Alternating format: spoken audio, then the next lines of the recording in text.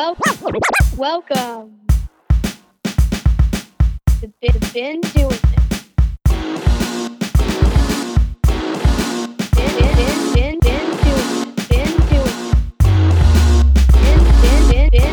Been doing it. Been doing it. With your host, Sunny Bono.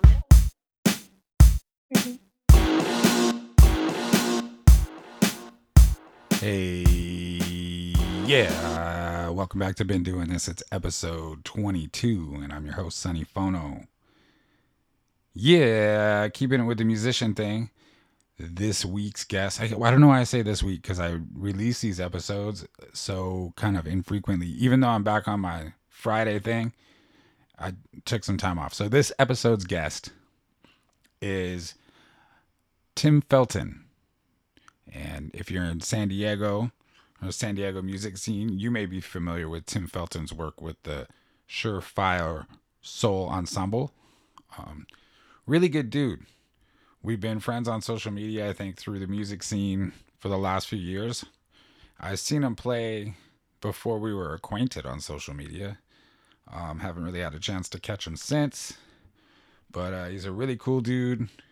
Very talented. He's also a sound engineer. He's worked in radio. Our lives kind of run concurrent, although they never really overlapped in our interests and stuff like that. I was definitely trying to crack a geek egg, but he was just kind of like, yeah. So it was fun, though. I enjoyed talking to dude. Yeah, man, it's cool. I'm just doing this musician thing lately because I've been listening to a lot of different music, and I just kind of want to get people who you might not already know about to be heard. So this is a chance for you to check out their kind of quick backstory and then go digging on your own. But as I always do with musicians episodes, is I lead in with a song and I lead out with a song. And both of the songs are going to be from the Surefire Soul Ensemble's Bandcamp that I just went and bought the tunes. The first one going in is their version of Impeach the President, and then after the interview I'm going to play their tune called Burning Bridges. So quick ramble from me. I think you can hear some construction or something in the background. Don't really matter, because this is a podcast recorded in an apartment all the way live from Portland, Oregon. If you're around San Francisco, March 27th, I'm popping up at Madrone Art Bar. That's March 27th, 2021. So the people who are far away in the future hear this, don't come. But if you're still in the year 2021 and you're in San Francisco and it's before March 27th, put it down on the calendar. I'm going to pop up with some t-shirts, some other shit. It's going to be fun. We're just going to hang out in front of the bar with masks on. Make eye contact with a bunch of people that I love and try to get them to buy shit from me. Yeah, I've been doing this. Episode 22. Much love.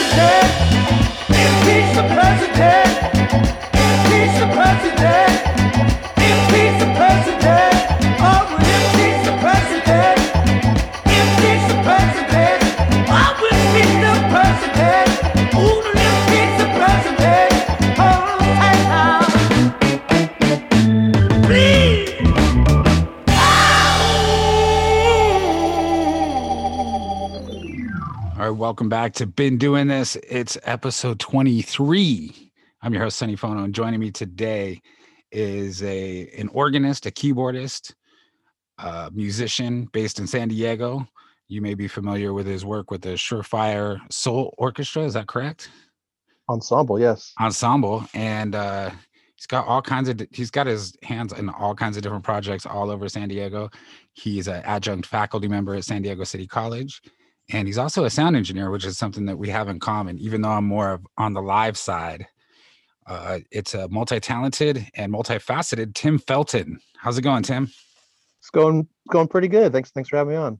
Yeah, man, I appreciate it. So you're playing music down in San Diego. Are you originally from San Diego? I'm from Glendora, which is up in LA County on the east side of the county. And when did you? I've come across you before. We've been social media friends for a few years, and I've seen you play before. We've never met in person, but I've seen you play with Surefire and whatnot. But when did you move to San Diego? 97. And so we'll just go all the way back. And did you grow up in a musical family, or how did you get into piano and keyboards and eventually organ? I think my mom had heard that piano lessons was good for your math skills. So she was a teacher and she wanted me to be a good student. So I think that was the reason that I got enrolled in piano lessons when I was 7. And I really liked music, really liked practicing the piano. So it just kind of stuck and went from there. And it was classic right away. Were you hearing stuff in pop music that translated where you're like, oh, I could do that too? Or no, it wasn't so much. I was doing classical music, and to tell the truth, it wasn't really all that inspiring. So I ended up quitting piano when I was 12 or 13, and then it was actually hearing the keyboards in Beastie Boys and other hip hop that kind of drew me back in. Oh, so like, excuse me. So like Money Mark. Yeah. And that kind of stuff. And then you were like, oh, wait, I already have an understanding of how this works. Yeah. Hearing it was, specifically Mark's Keyboard Repair album, all the different keyboard sounds. And also that Dr. Octagon album that Dan Automator produced, that and some of DJ Shadow's stuff.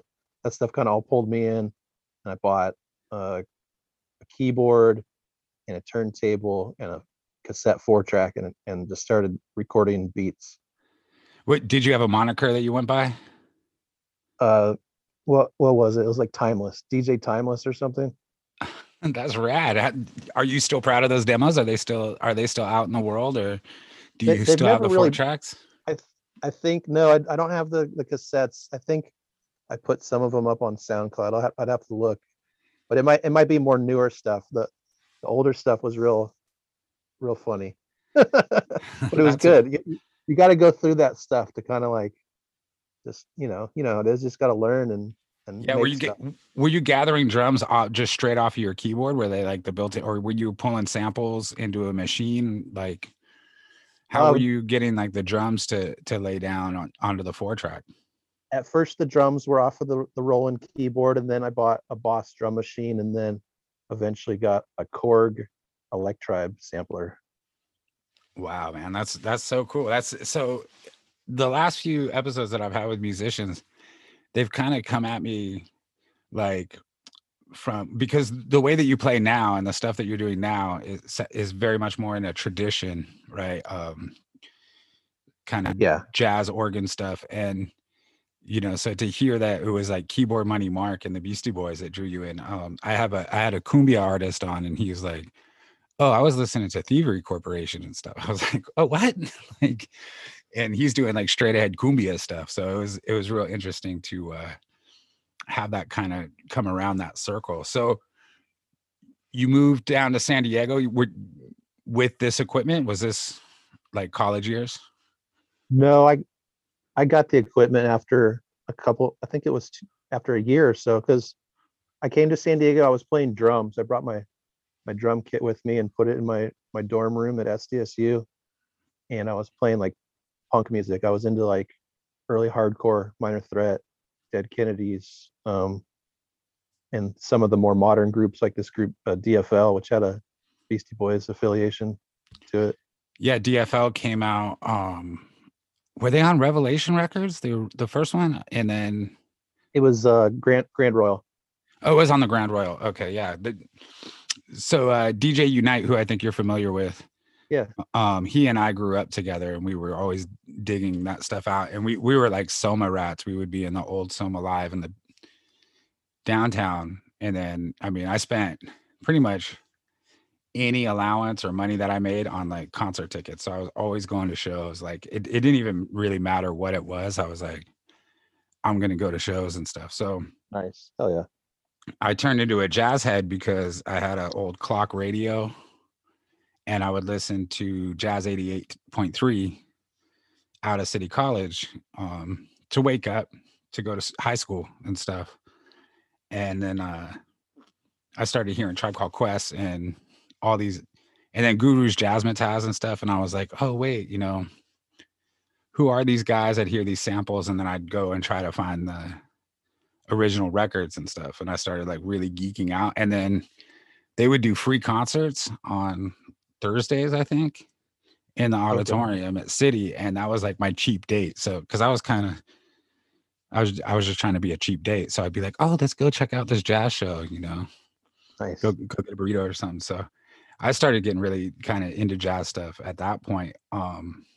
You're playing punk rock. How did you end up evolving into doing what you're playing now? Was it just kind of like I guess it was just listening to that music. You know, I was a skateboarder too, so you know, watching those 411 videos, they got all the good hip hop on there, and just kind of, you know, dicking around on the keyboard and the turntable and the sampler, and just kind of feeling it out. And then, like, you know, meeting other people that were making beats or that were DJing, who would introduce me into the kind of records I'd find drum breaks on, or the kind of records I'd find cool samples on, stuff like that.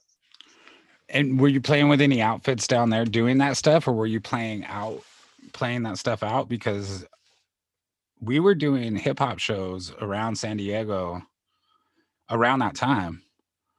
Oh no, I was in the cave. I just was doing it for myself. I'd play like house parties of friends and haul all my analog equipment over there, set it all up, and play my live beats, and then like solo over the top. It was real low key. Yeah. And then you went to school. Did you go to San Diego State for music? Eventually, it took me a while to kind of figure out what I was doing, but yeah, I ended up getting a music degree. And then audio engineering kind of just came along with that. So is that you're a studio engineer as well? Yeah.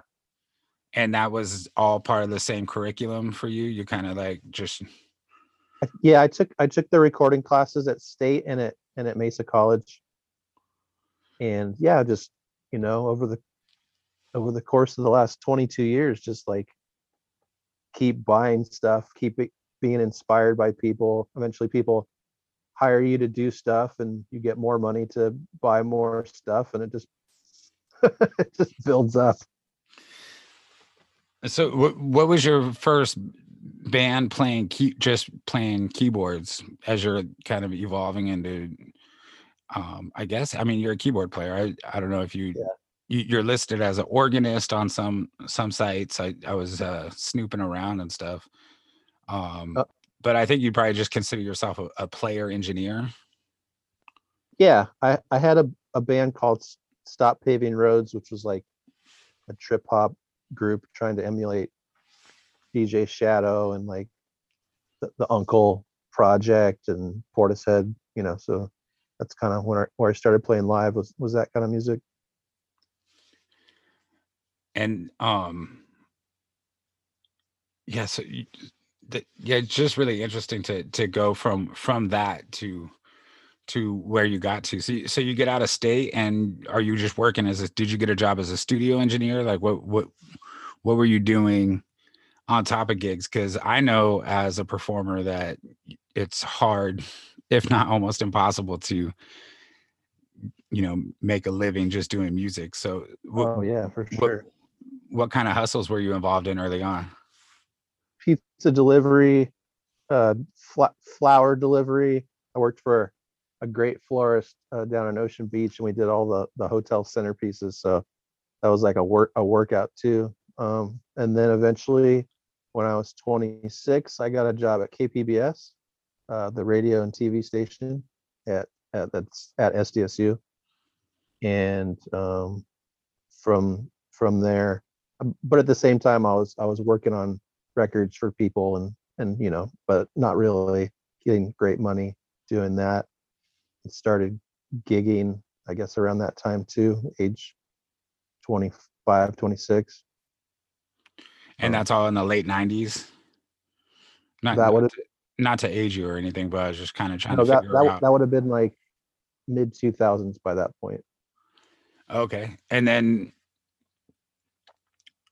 did you find it hard to kind of break in? Because the local kind of jazz scene, I guess I had moved away in 2001, but in the late 90s, it was Charles McPherson, who I think is still doing it.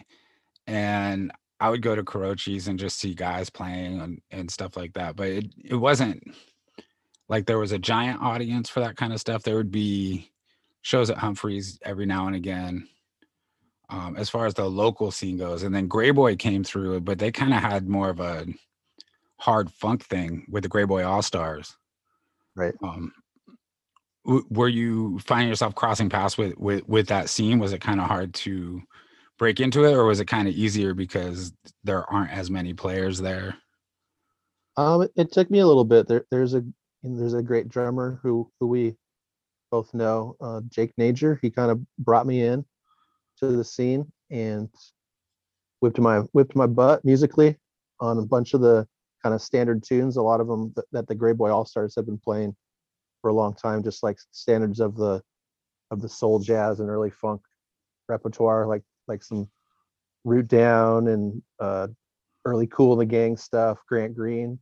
And so I just got schooled on all that by Jake, and I started playing with some other guys who were in a group called Price of Dope. They had a new band called Pocket, and I was playing in that group for a little bit, and of course was hugely influenced by Robert Walter of the Grey Boy All-Stars, and that band in general. So yeah, it was really Jake that brought me in, and from there just worked hard and met other people.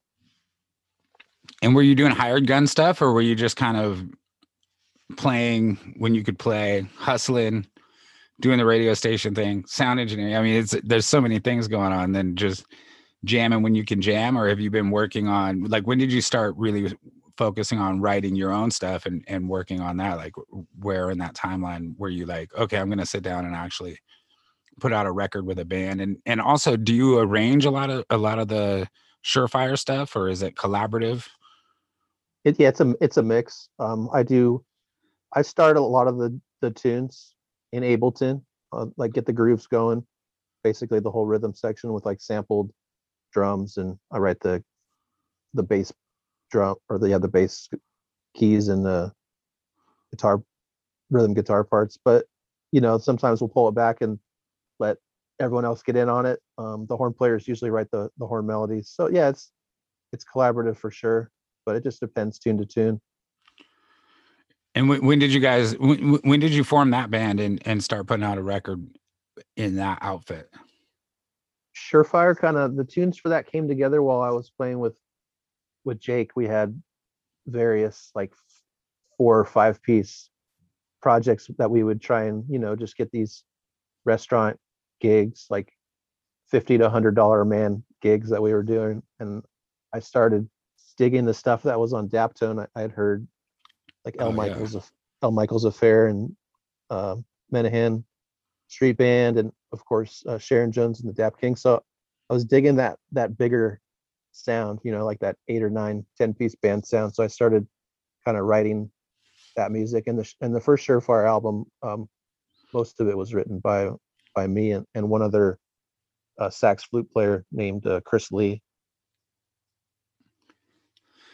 Wow, man, that's yeah. That whole sound was like when Daptone came out with those records, I was really blown away. Even Budo's band stuff, which Yeah. they're kind of more of a, I kind of can seeing them live, like their records are like one thing, right? But it's kind of like half of Antibalas. So, or like the rhythm section of Antibalas pretty much, but they're kind of like a heavy metal band live, the Budos band. Yeah, Um, it's like Sabbath meets Fela. yeah, it's really interesting. I like the first time I went to see them, I was like, oh my, this is a rock show. This is like a heavy metal show. But also, if you've seen P-Funk live lately, Mhm. they're straight up doing heavy metal, like for more than half of the set. they're like, it's like funk, but then they're rocking. They're like doing like hard rock shit. So Yeah, it's definitely. it's interesting how it all kind of intersects. And for me, just as a music nerd, I kind of can see, and working as a working DJ, I can see how you can tie different genres together to where it's all just really music, and get a crowd reaction from doing a bunch of different stuff all at once. So you kind of went, I would say, a roundabout way to being someone who's jamming on a B3 with like a Leslie, right? So when was the first time you got to sit down to an actual organ like that and work on a Leslie and play it? And how different was that from kind of working electric keyboards or motifs or Rolands, or what you prefer as far as gear goes? Sure. I remember being intimidated because we were going into a real studio that had one.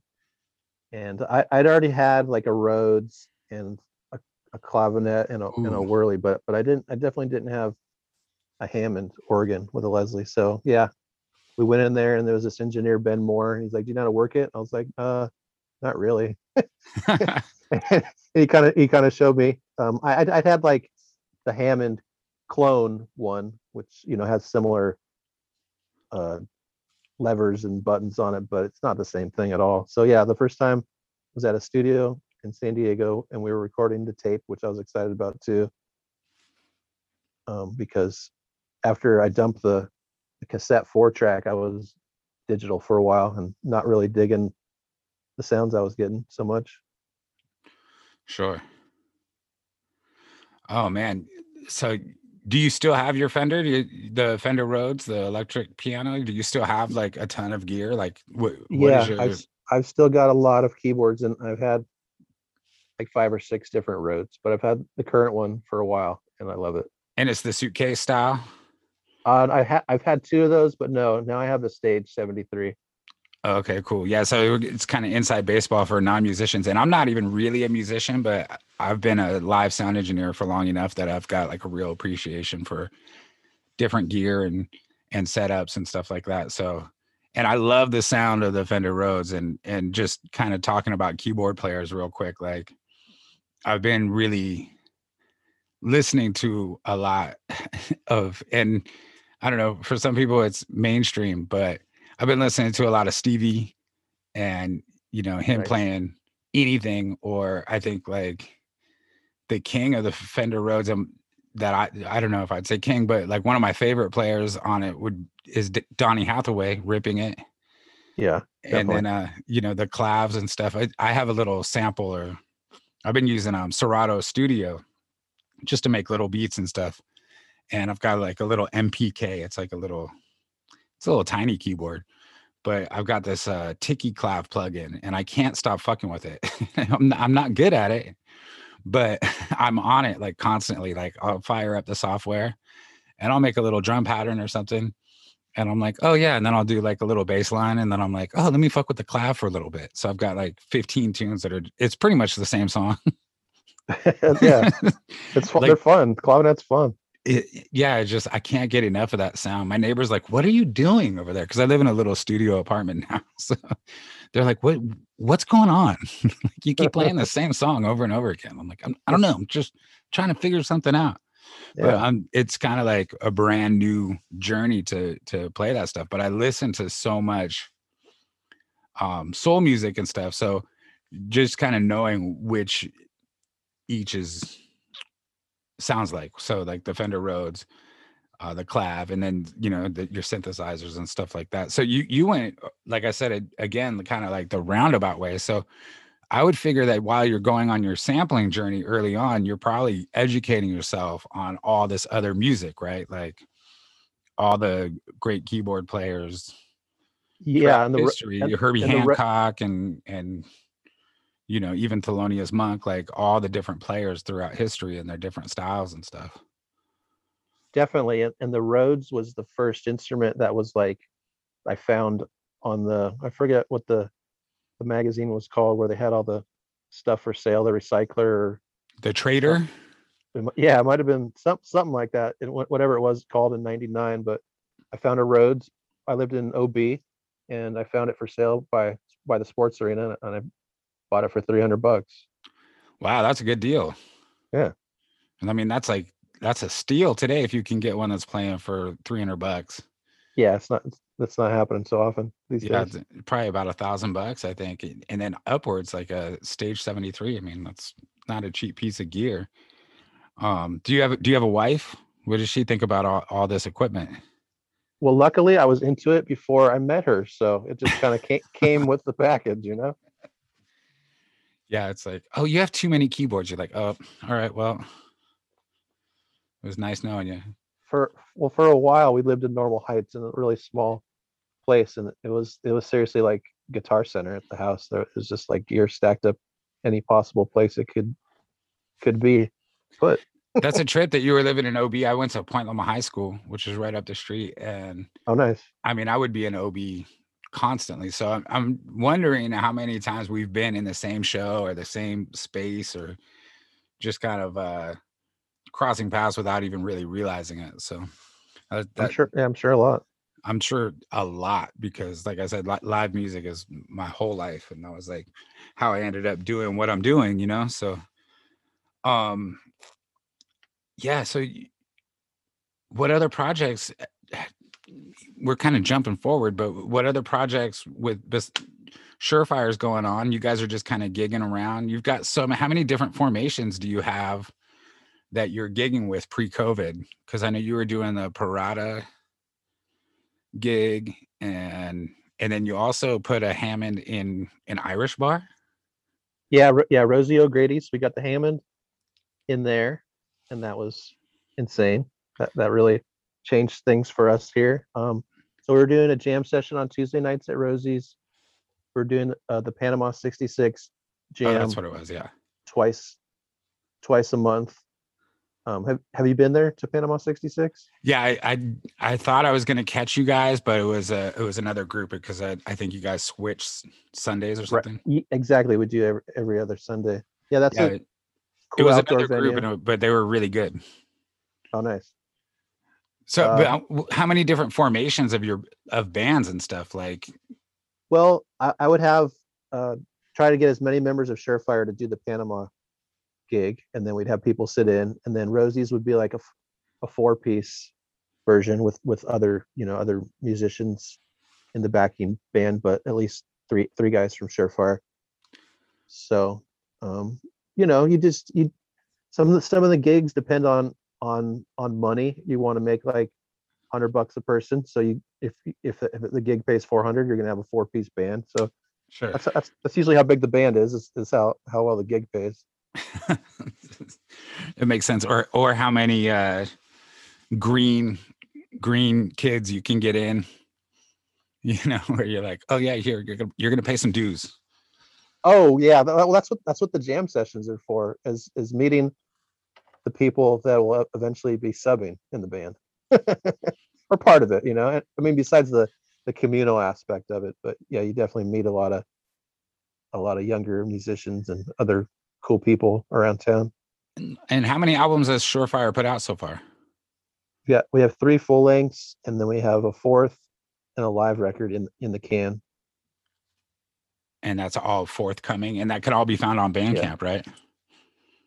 Yeah, at the Coal Mine Records website, Bandcamp, and is available in most record stores, I would say. All right. So tell me about the first time you came across Bobby Cressy. When was that? it might have just been on the internet, and I was like, damn, this dude's crazy good. And I think before I had even met him in person, I hit him up for a lesson. I think that's the way it went down, and he came over to my place, or maybe we'd hung out once before then. But yeah, he came over to my place in Normal Heights and gave me a lesson, taught me some things that I think 8 years later I'm still using all the time when I solo. Yeah, for the listeners, Bobby Cressy is the Padres organist, and I don't think that they could have found a more perfect personality for that gig. Yeah, he's killer. And yeah, he's just all around virtuoso. Did you play on his album? No.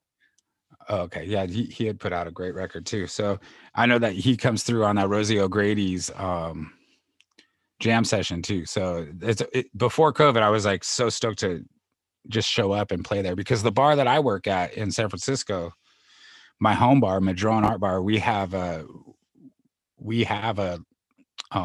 Hammond and a Leslie in the bar, and it's not permanently installed. We move it, but guys come through and rip it. A guy named Will Blades was playing on it for, I don't know, 12 years, something, every Sunday.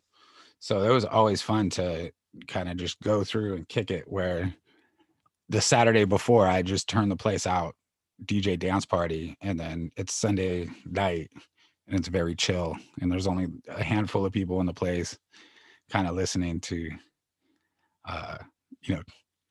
just organ jazz. Is really cool.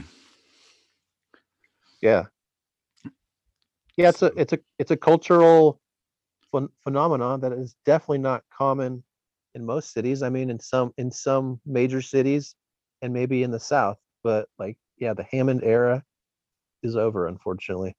Yeah, I mean, it's got to be impossible to build an album around that sound and then tour it, right? Because they're not even necessarily very travel friendly, as far as the being kind of delicate, you know.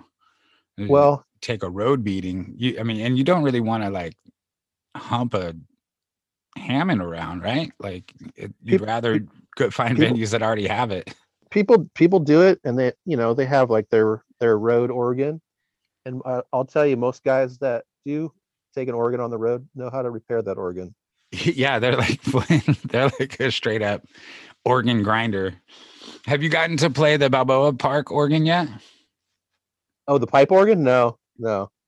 So that's the second largest pipe organ, I think, in the United States. And I've worked where the largest pipe organ is, and that's at the Bohemian Grove in Monterrio, where all these like rich Republican dudes go and camp every summer. And they have this it's enormous. It's like mind-blowingly enormous. I don't know why they don't run the Balboa Park organ more often, if it's just too much to run it, or why they don't utilize it, but it just seems like the pavilion is used for other purposes. That space, I would say, is underused. I think they could do an epic concert series there every spring and summer. It's just a great little space there. Yeah, and also the Starlight Bowl was another venue that was like so epic, and it's been just kind of left for dead. And I know that there's a group trying to resurrect that venue as well, but I couldn't believe it. I was gone. I moved to San Francisco, and I hadn't thought about it for a while. And then I'd come back and I was like, what's going on with the Starlight? Which is an outdoor amphitheater. It's amazing. And they're like, yeah, it's just overgrown and destroyed. And I was like, why? I don't understand. Yeah, I remember walking around the park and just like stumbling upon it. And I was like, whoa, this looks like Hollywood Bowl, but like a miniature version of it. Pretty rad. Yeah, I saw the Beastie Boys tour Check Your Head there. Oh, that's insane. And it was before the album had come out. I think Pass the Mic had come out on MTV. Mm-hmm. And maybe So What You Want. So the whole album hadn't dropped yet. And I went with Unite, and we went to the show and didn't know what to expect. And it was Cypress Hill House. I think it was Cypress Hill, House of Pain, and the Beastie Boys. Wow. So by the time the Beastie Boys came out, they had all these instruments, and they like came out and did something off of License to Ill, and we were like stoked. Then they did, one of the new hits, but either Pass the Mic or So What You Want. And then they all ran to their instruments and started playing punk shit. And then they would switch instruments and start playing funk shit. And we were like, what the fuck is going on? And, Yeah, that's incredible. and Money Mark was there and Eric Bobo was there. And it was just kind of like mind blowing. So that venue had a special place in my heart. And I was super sad to see that it had gone that way. Anyways, kind of getting back on topic. So that's kind of, I think we've kind of caught up. You got albums. Do you have other albums that you've done besides Shorefire, like solo records or stuff like that you've been working on? No solo records so much.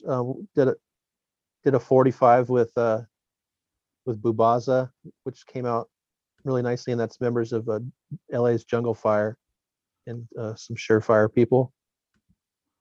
And trying to think that there's a band called Mestizo Beat out of LA, which is kind of in the same scene that I've been affiliated with and helping record and played some keyboards on their record.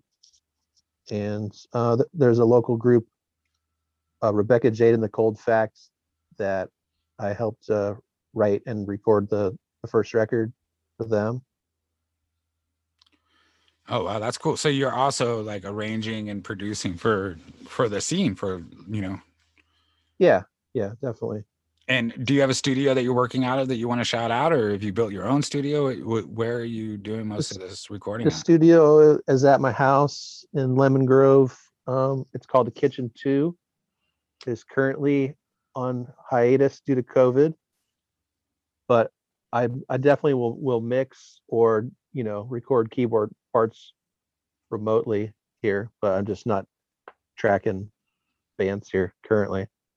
And you have your sampler set up and your Ableton and all of that stuff. So is that what you've been doing since COVID started? Just kind of writing on Ableton. But when we do, when the studio is operational, I've got all the keyboards, got a couple different tape machines and Pro Tools, and just all the preamps, mics, and outboard gear that I've built up over the last 20 years. That's awesome. So you also this week you announced a new label that you started, and it's called All Town Sound. And Yes, that kind of is what spurred me to ask you to come on. So tell me about All Town Sound. You guys are doing not just jazz and funk stuff and organ music or whatever, right? It sounds like you guys are going to be doing all types of releases. Yeah, it's gonna be more eclectic for sure. Probably based around heavy, just how would you describe it? Just like a African American or Afro Latino diaspora. Just the whole diaspora of African influence music, whether it be Caribbean, reggae, cumbia, funk, soul, Ethio funk, just that, all of it. And so how did it come about? And how did the name come about? Oh yeah, we were trying to figure out a name, came up with a bunch of goofy ones, and then we were thinking about like all city out of like graffiti culture, and that was already taken. There's already an all city sound, but it's like a company in New York. But we're like, what about All Town Sound? Because it kind of rhymes. So just settled with that. And do you already have a roster of artists that you're planning on recording? Do you already have stuff in the can that's ready to get released? Are you guys releasing vinyl? Like, what's the plan with the label? We're gonna start with 45s, and maybe do kind of similar to what the label that Surefire's on, Coal Mine Records. They would do, a bunch of 45s and then release like a double LP compilation of all the A sides. So I'm thinking something similar like that to start, and then eventually try and get into band LPs. And do you guys already have this lined up? I mean, are the pins in the lane and just waiting for the ball to There's roll, or? Yeah, there's three that are at the plant. We got tests for one of them so far. So and yeah, the artwork's done and all that. And we're the going to fourth- keep that under your hat so people can find out when it comes out, right? Yeah, we're gonna keep it on deal for now. And then the fourth one, we're mixing that one. And yeah, I think there's about 6 that are in process right now. 645 or 45s. Awesome, man. Well, that sounds really great, man. I appreciate you joining me. And you're still working what are you teaching music theory at City College? I was teaching a history of rock and roll class, and also a like early, or like, what would they call it, like a classical music history. So I'm not teaching theory there, but just these 2 history classes, which are also just really fun to teach, especially the rock and roll class, because it got me listening to a lot of music that I hadn't listened to in a while. Yeah, that's been I don't know, I think just having the time, the downtime since the pandemic started, I've been like just listening to full albums that I listened to when I was 30 years ago, when I was like 14 years old, and I was like, oh, I still love this. And it's like all different kinds of stuff, and then finding new stuff is just having all day. My daughter was like, I just want a whole day to listen to music, and I was like, yeah, me too. I was like, that's kind of what I try to do. So that's rad, dude. So is Coal Mine still going to be releasing the Surefire stuff, or are you going to be moving that over to All Town Sound as well? No, we're gonna stay with Coal Mine, and All Town is actually distributed by Coal Mine. So we're still keeping like a Keeping that relationship. Family relationship going there. But yeah, Surefire will stay with Coal Mine. And so, and then are you also working are you still at the radio station? You said you started there in 1996 at KPBS?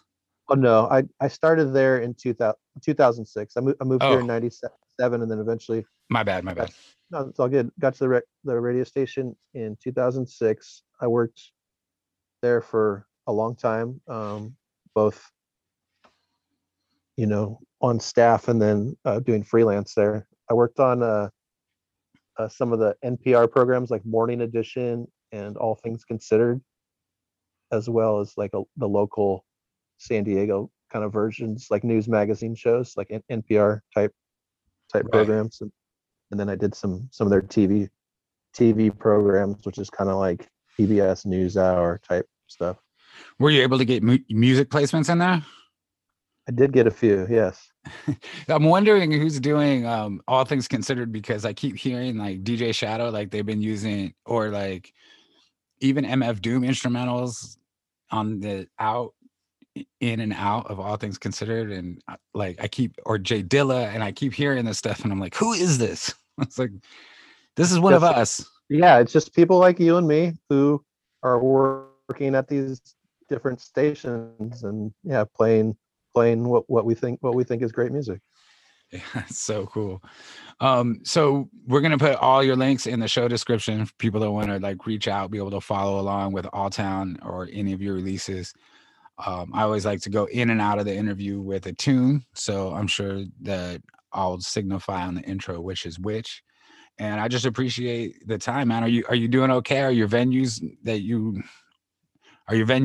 a resident at making it? Like, how's it going as far as not being able to perform for a year? We definitely was a hit on the income, but luckily I have the radio show that I work on, and the teaching that I was doing, as well as the freelance mixing and stuff. But yeah, sucks. This place that I had a monthly DJ gig at, Tiger in North Park, that place closed down. But my brother had his wedding reception there. Oh, nice. Yeah, it's cool restaurant, beer spot.